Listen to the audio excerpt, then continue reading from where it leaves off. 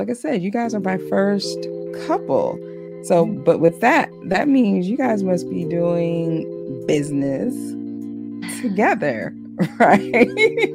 So tell me, what does that look like and what do you guys do? That's fun.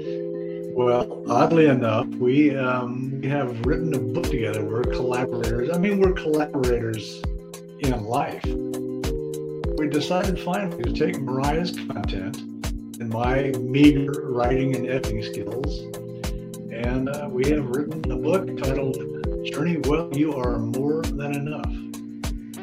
And all the crises and all the social media and all the news that come at us, especially during the pandemic, it has been overwhelming and exhausting for people.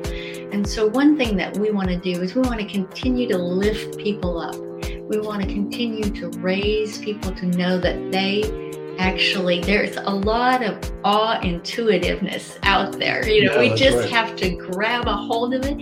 And when we reach our hand out and pull somebody up, it helps us as people and it helps them. So this is where we came from and this is why we're doing it.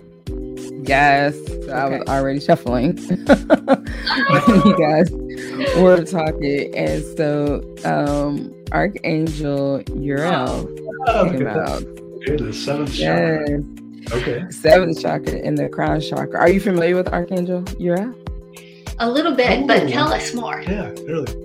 So it talks about spirit connections, intuition, and inspiration. It says the beautiful angel Uriel is also called the fire god, wears a brilliant crystal crown vibrating with passionate connections to the divine. She brings great power to your seventh energy center, which is called the crown chakra and is located at the top of your head. So when you guys were both talking about you guys lift people up and all that, like, I was like, yes, you want them to have their head raised, be encouraged, all those different things. I was like, okay, totally aligning with that. This card upright indicates an opening and free-flowing channel of information and inspiration from the wonderful beings in the spirit world. This could also be a time of great intuition for you and guidance from your higher awareness, so allow yourself to quiet your mind and listen. Now is a great time to get connected, which lines with, why are you doing this book now?